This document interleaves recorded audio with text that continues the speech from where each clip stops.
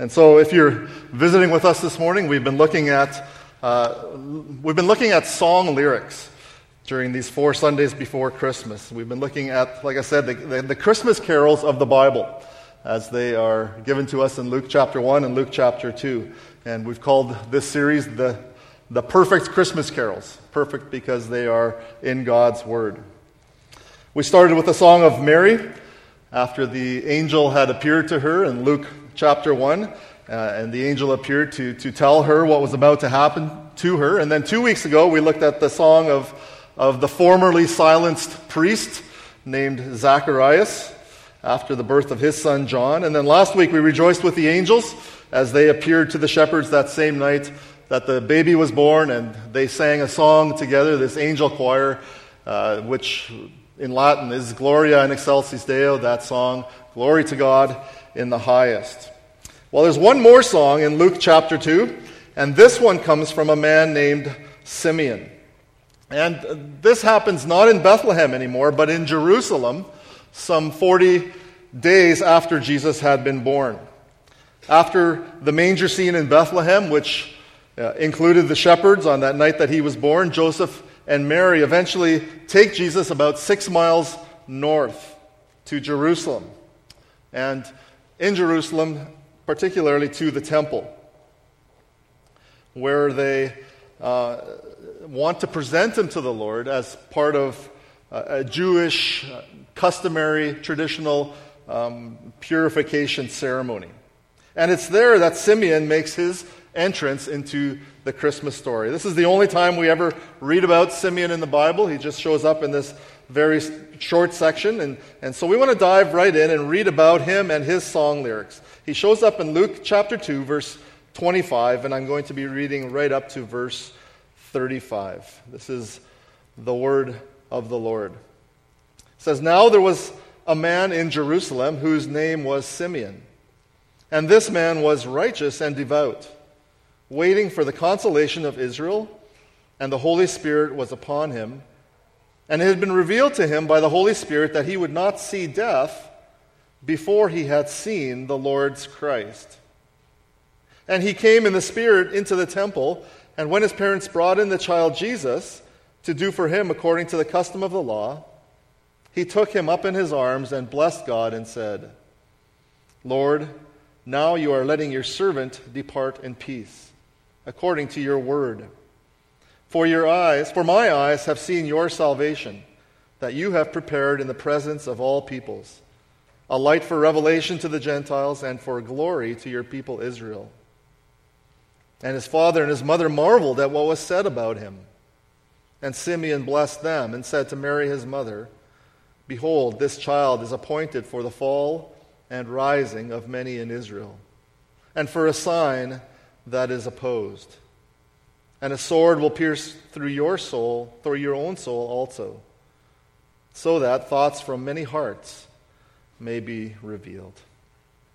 Our Father, we do thank you for your word this morning. We thank you for your Holy Spirit, who we just read about, and the one who helps us understand, who illumines your word, so that your people might be able to look at it and to see it and to apply it to their lives. And so we pray that your Spirit would do that work in us this morning as we look at the last of these songs that Luke has seen fit to put in your Bible and that you have seen fit to inspire in your word. And so we thank you for your word, and we pray now that you would empower it and help it to transform our hearts. In Jesus' name we pray. Amen. Well, one of the things that we love about this time of the year is all the sights of Christmas. On Thursday night, we went as a family to a couple of the light displays that are in our area. One was at a farmyard, southwest, I guess it is, of Leduc. I think it was called the Country Christmas Lights. And the other was at a raceway out by the International Airport.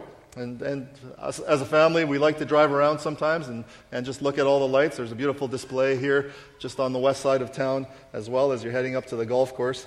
But those are some of the sights that we love as a family.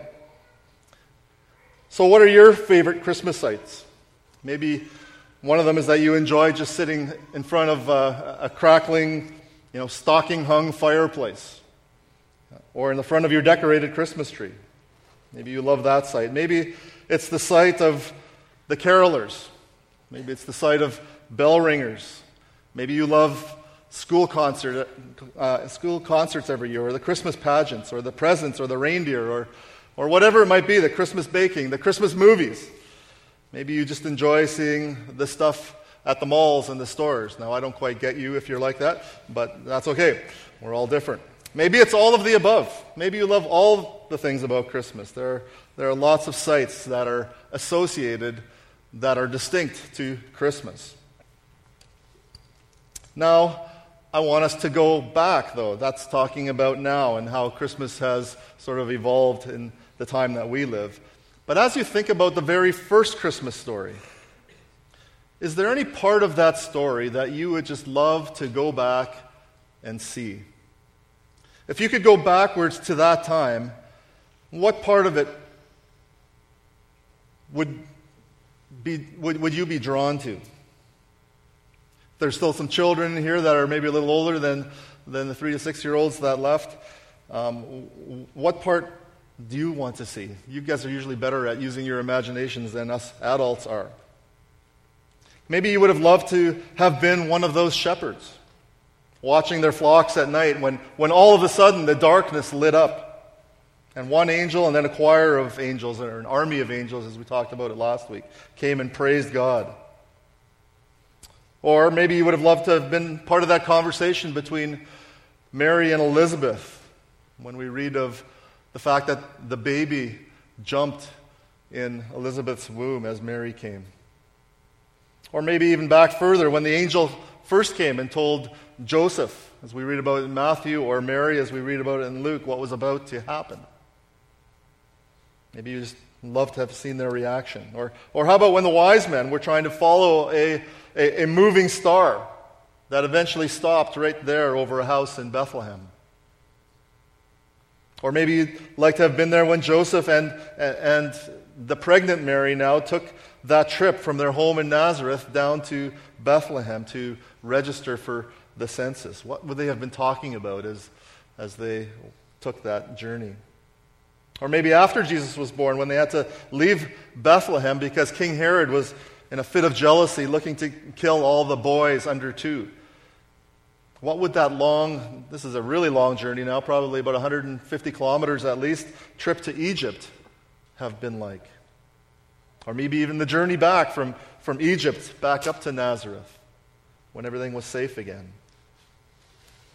Or maybe, like most of us likely imagined when we were young, I know I did, that we would have loved to be there in that stable, around that manger, in that peaceful scene that we observe all the time in our nativities sets. We'd love for those characters to come to life, right? That's why we enjoy seeing the Christmas pageants so much, because the characters do come to life in some way. They help us feel like we are part of that scene. They stoke our imaginations. Well, when our imaginations are stoked like that, we could say that we have a kind of longing for those kinds of sights. We might yearn to go back and to be a fly on the wall and to be part of that history-changing, eternity-transforming moment when God the Son came to earth as baby Jesus. We long to look back.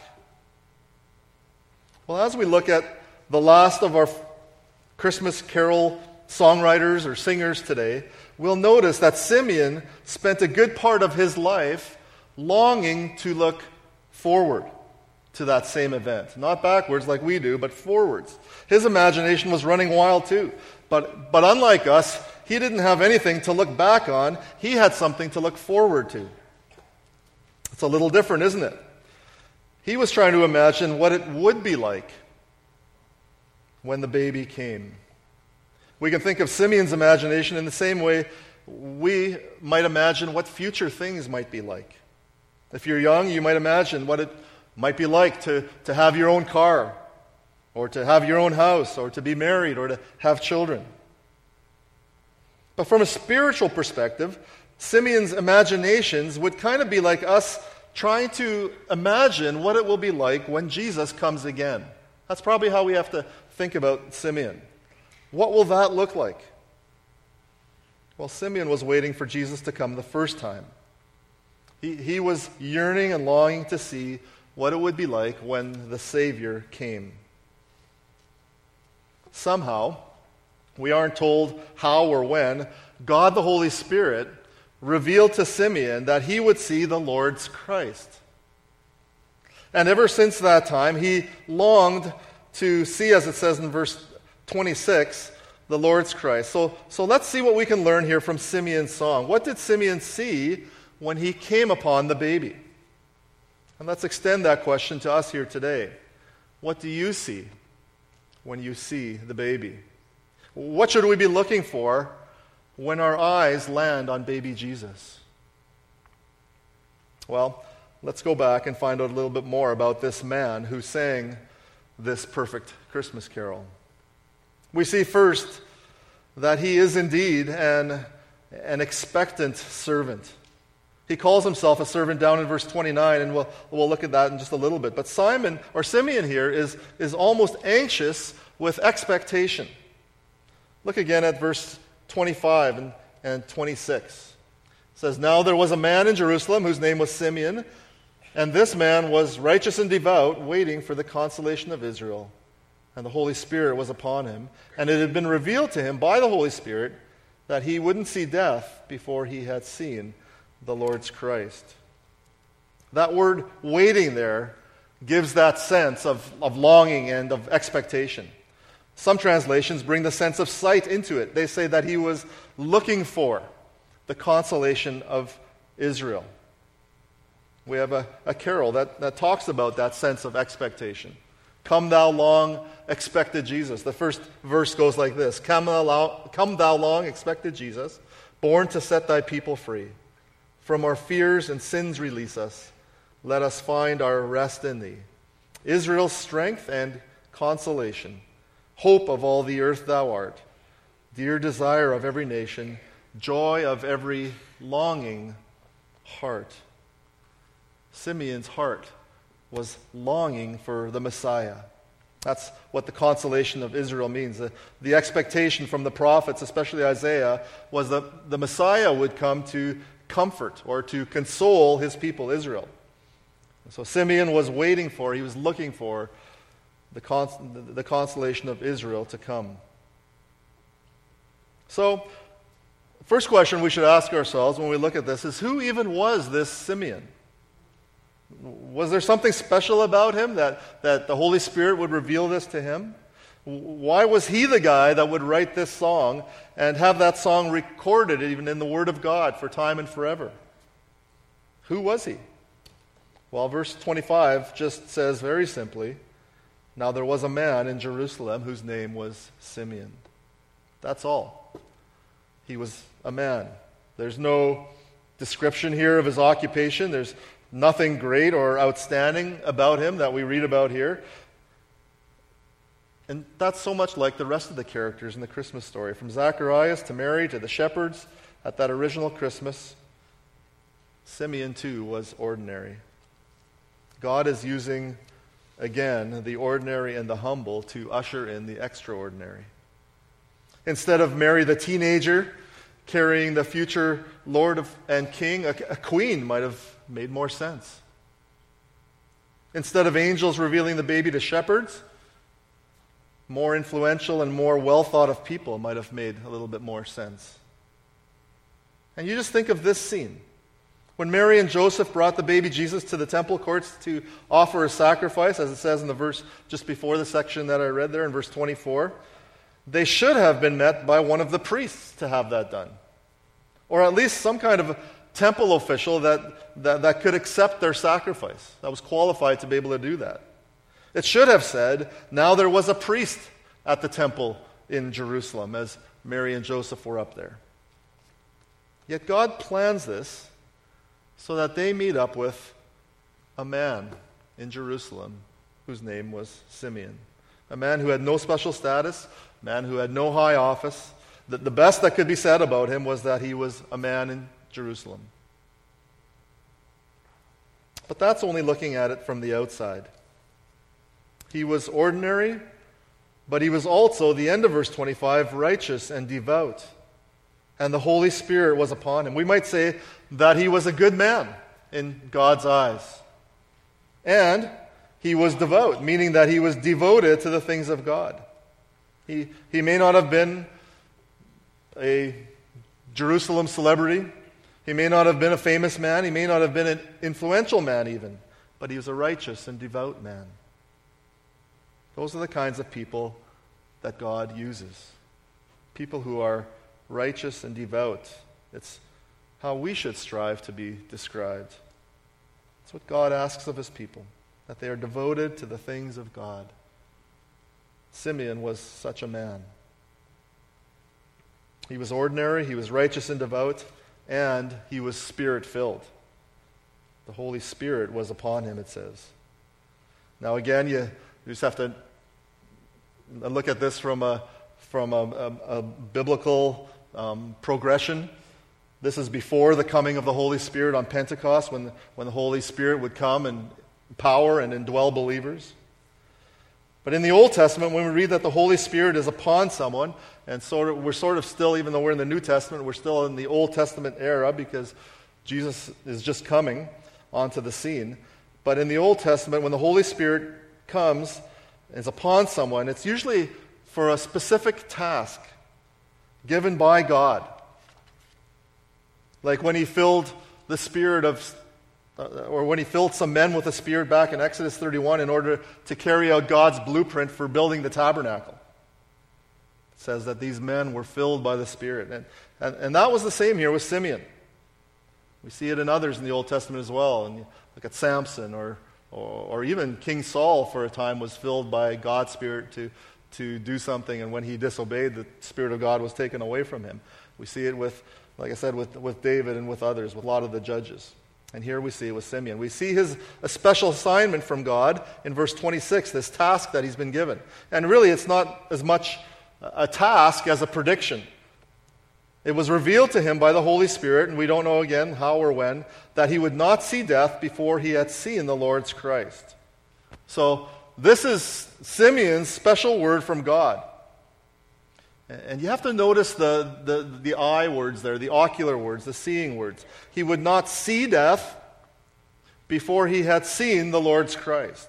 So he knows he's going to die, but at some point, before Simeon would die, he would see the Christ. He would behold the Savior. His eyes would land on the Lord's anointed one. He would see the one that God the Father was sending to this world to save his people from their sins. Simeon would see him. Can you imagine having something like that revealed to you? How would that make you feel? It would be overwhelming, wouldn't it? It would be amazing. It would be humbling. And it would produce no shortage of questions. Longing, waiting, looking. Could this be it? Is it going to happen now? Just imagine what his life would have been like following that revelation. Again, if you want to get a taste of what it was like for Simeon, you have to imagine if somehow God would reveal to you that you would not see death before the Lord will return again. Now that might happen. He may come before we die, and we hope he does. And that'd be great, but we don't know. Unless it has been revealed to one of you and you haven't told me. But if you did know, think about what your life would be like. I'm pretty sure that would have you on edge. Looking for signs, waiting, expecting, wondering, could this be it? Is this the sign? Is it going to happen now? Same sort of thing. And it would produce no small degree of anxiety. I'm not sure how I'd be able to rest and to have peace, ever. I'd constantly be wondering, when? Be on pins and needles. The expectation would be heightened. And so it was for Simeon.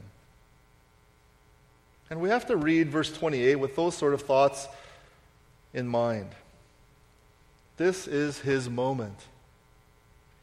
You almost have to picture this scene as one of those where you're watching a chase on TV and you're looking at the scene from up high on a helicopter.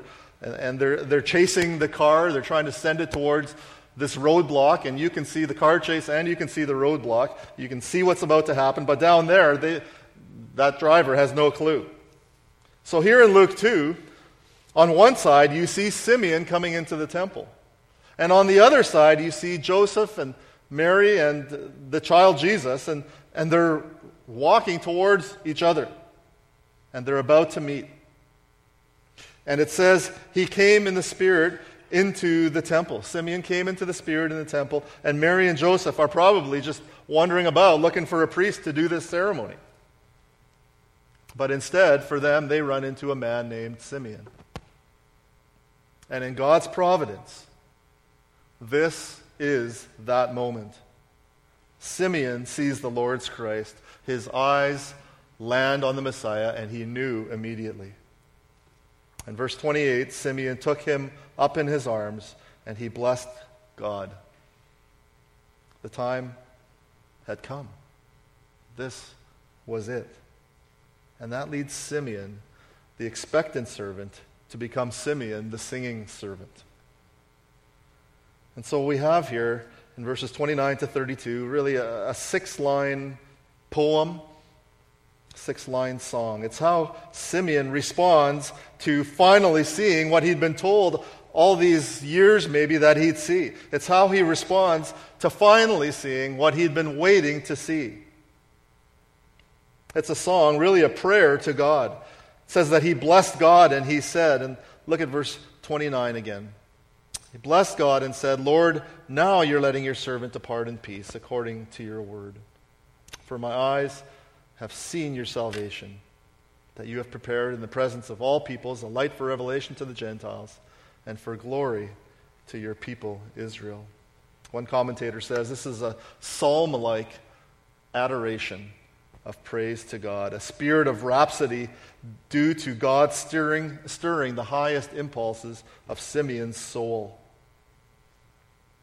So remember what the Holy Spirit had revealed to Simeon, that he would not see death before he had seen the Lord's Christ.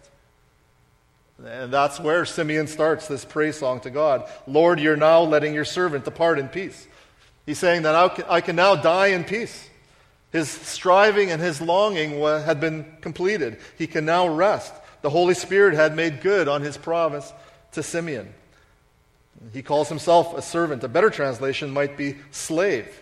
When he says, now you're letting your slave depart in peace, it's almost like he feels like he's been set free from slavery. The restlessness and expectation and anticipation that he had felt is now over. And in his hands, he's holding, and his eyes have landed on the Lord's Christ. He sees him. And here's yet another part of the Christmas story. Did you notice that includes peace in connection with seeing Jesus? The angel chorus that we looked at last week sang, when they sang about Jesus, they sang glory to God in the highest, and on earth peace among those with whom he is pleased. And Jesus brings people peace with God and peace from the restlessness of life without Christ. That's what Jesus comes to bring. He brings peace from where before there was restlessness. If you're a Christian, you know this peace. Like Simeon, you're holding on to the Lord's Christ. You're trusting Christ. And now you have peace. A peace that Paul describes as peace that passes all understanding. You're free from the power and the penalty of sin. You have peace knowing that Jesus accomplished and worked out your salvation for you. You have peace in knowing that your future is secure. You have peace knowing that you will not be punished for your sins because Jesus has taken that penalty instead of you by dying on the cross. Peace. I can depart in peace. It was the early church father Augustine who prayed, you have made us for yourself, O Lord, and our heart is restless until it finds its rest in you. Maybe you don't know whether you will depart in peace. whether if you will die, when you will die, you will be at peace with God. I encourage you to see your sin and then to look to Christ and to see in him salvation. Simeon looked at Jesus and saw salvation, right? As he was looking at the child in his arms, what does he see? Verse 29, you are letting me depart in peace according to your word. For, here's why, my eyes have seen. He doesn't see, my eyes have seen Jesus. He says, my eyes have seen your salvation. What does he see when he sees the baby? He sees God's salvation. He sees in Jesus God's great plan of saving a people to himself. This is a song of salvation for all people, for Gentiles and Israel. Peace with God comes by seeing and holding on to Christ, the Savior. Simeon says that Jesus is salvation that God has prepared in the presence of all people, not just Israel, but Gentiles. That likely, you have to know that likely would have been a dangerous thing for this man to say, especially right there in the Jewish temple courts. It's probably a good thing that the only people that heard this were Joseph and Mary and Jesus himself, the baby, as much as he could understand when he's 40 days old. We wouldn't understand much, but this is Christ. It might be a little different.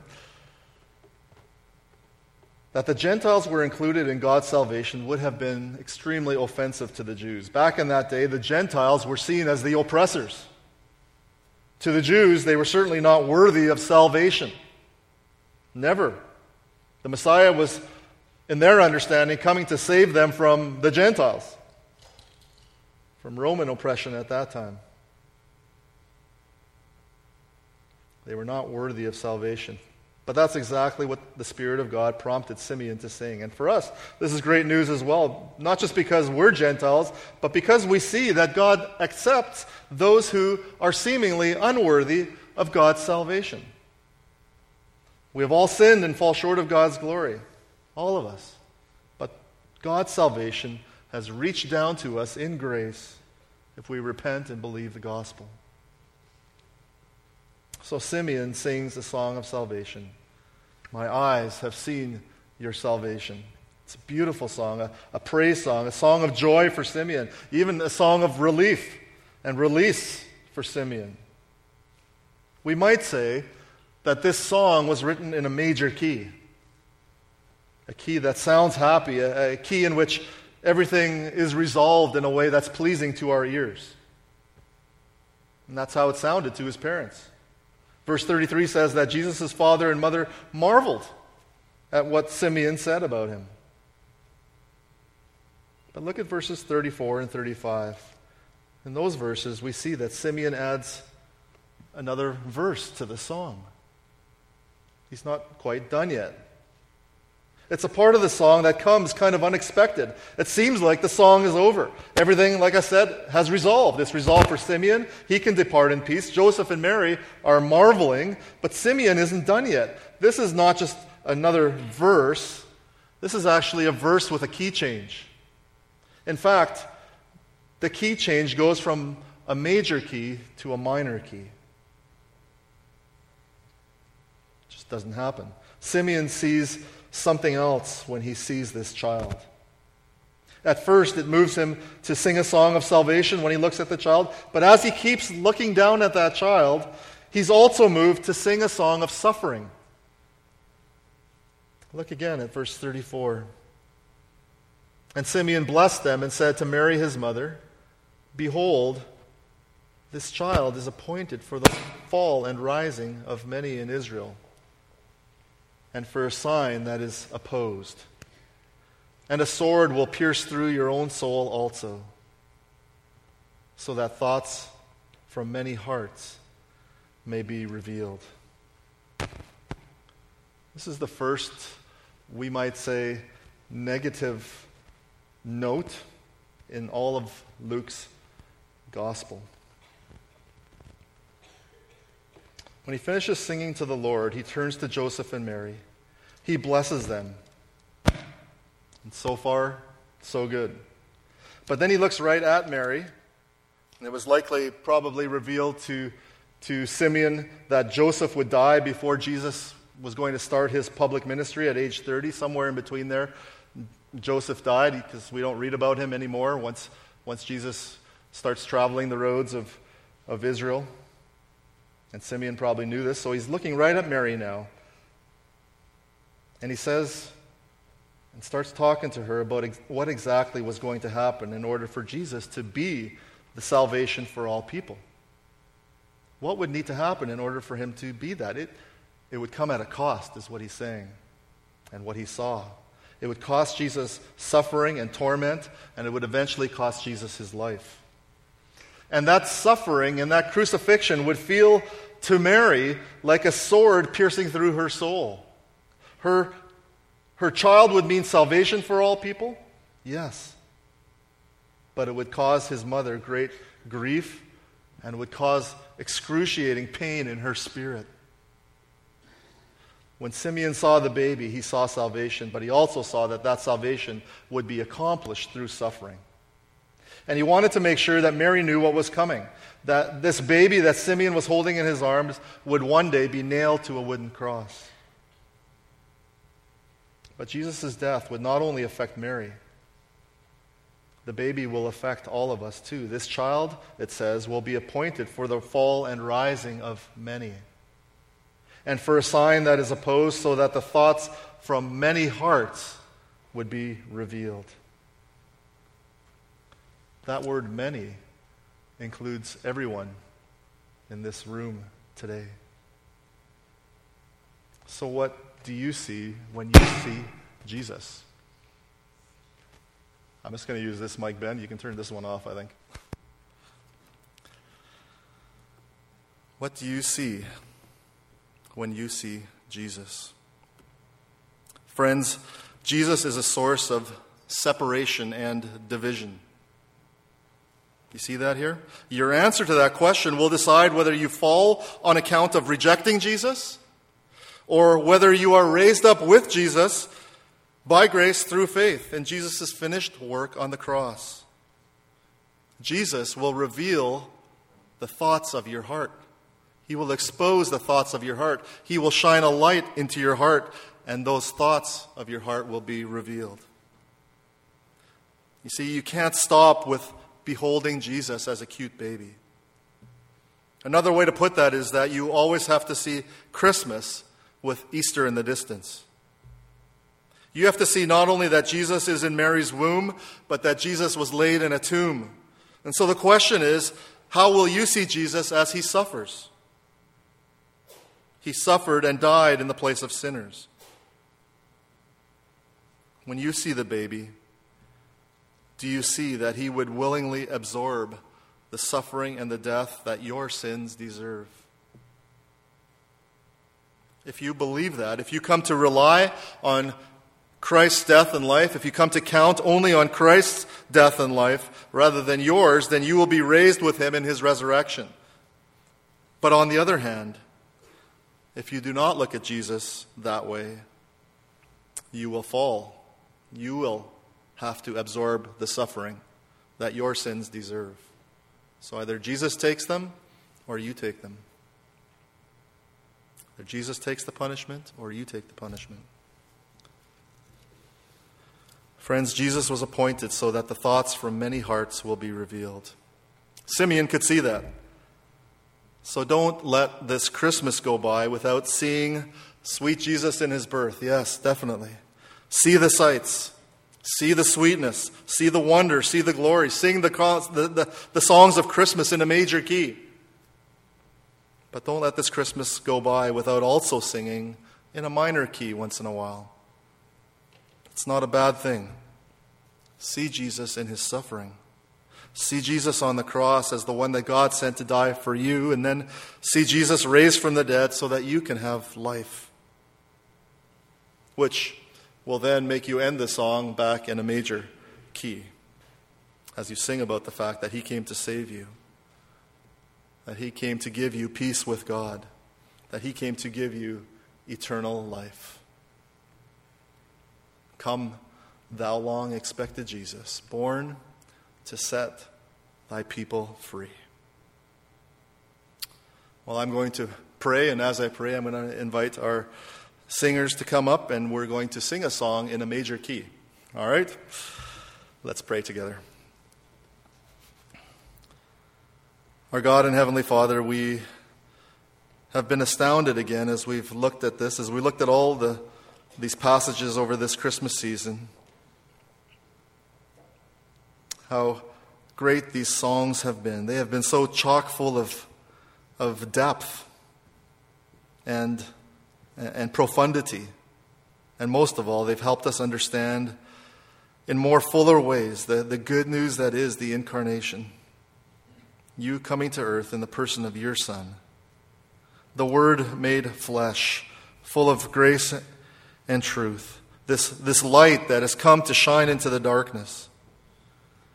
We thank you for allowing us, yes, us, to see His glory. Father, we pray that you would open our eyes even wider so that we can truly see Jesus in His fullness. Help us to glory in His salvation and to even rejoice in His sufferings and in His afflictions. For as the prophet Isaiah said, it's by His stripes that we are healed from our sins, freed from our slavery. And now we pray that you would help us to now go out with joy and to go out with singing, to glorify and to praise you just as those shepherds did so many years ago. We bless you, our God and our Savior. Amen.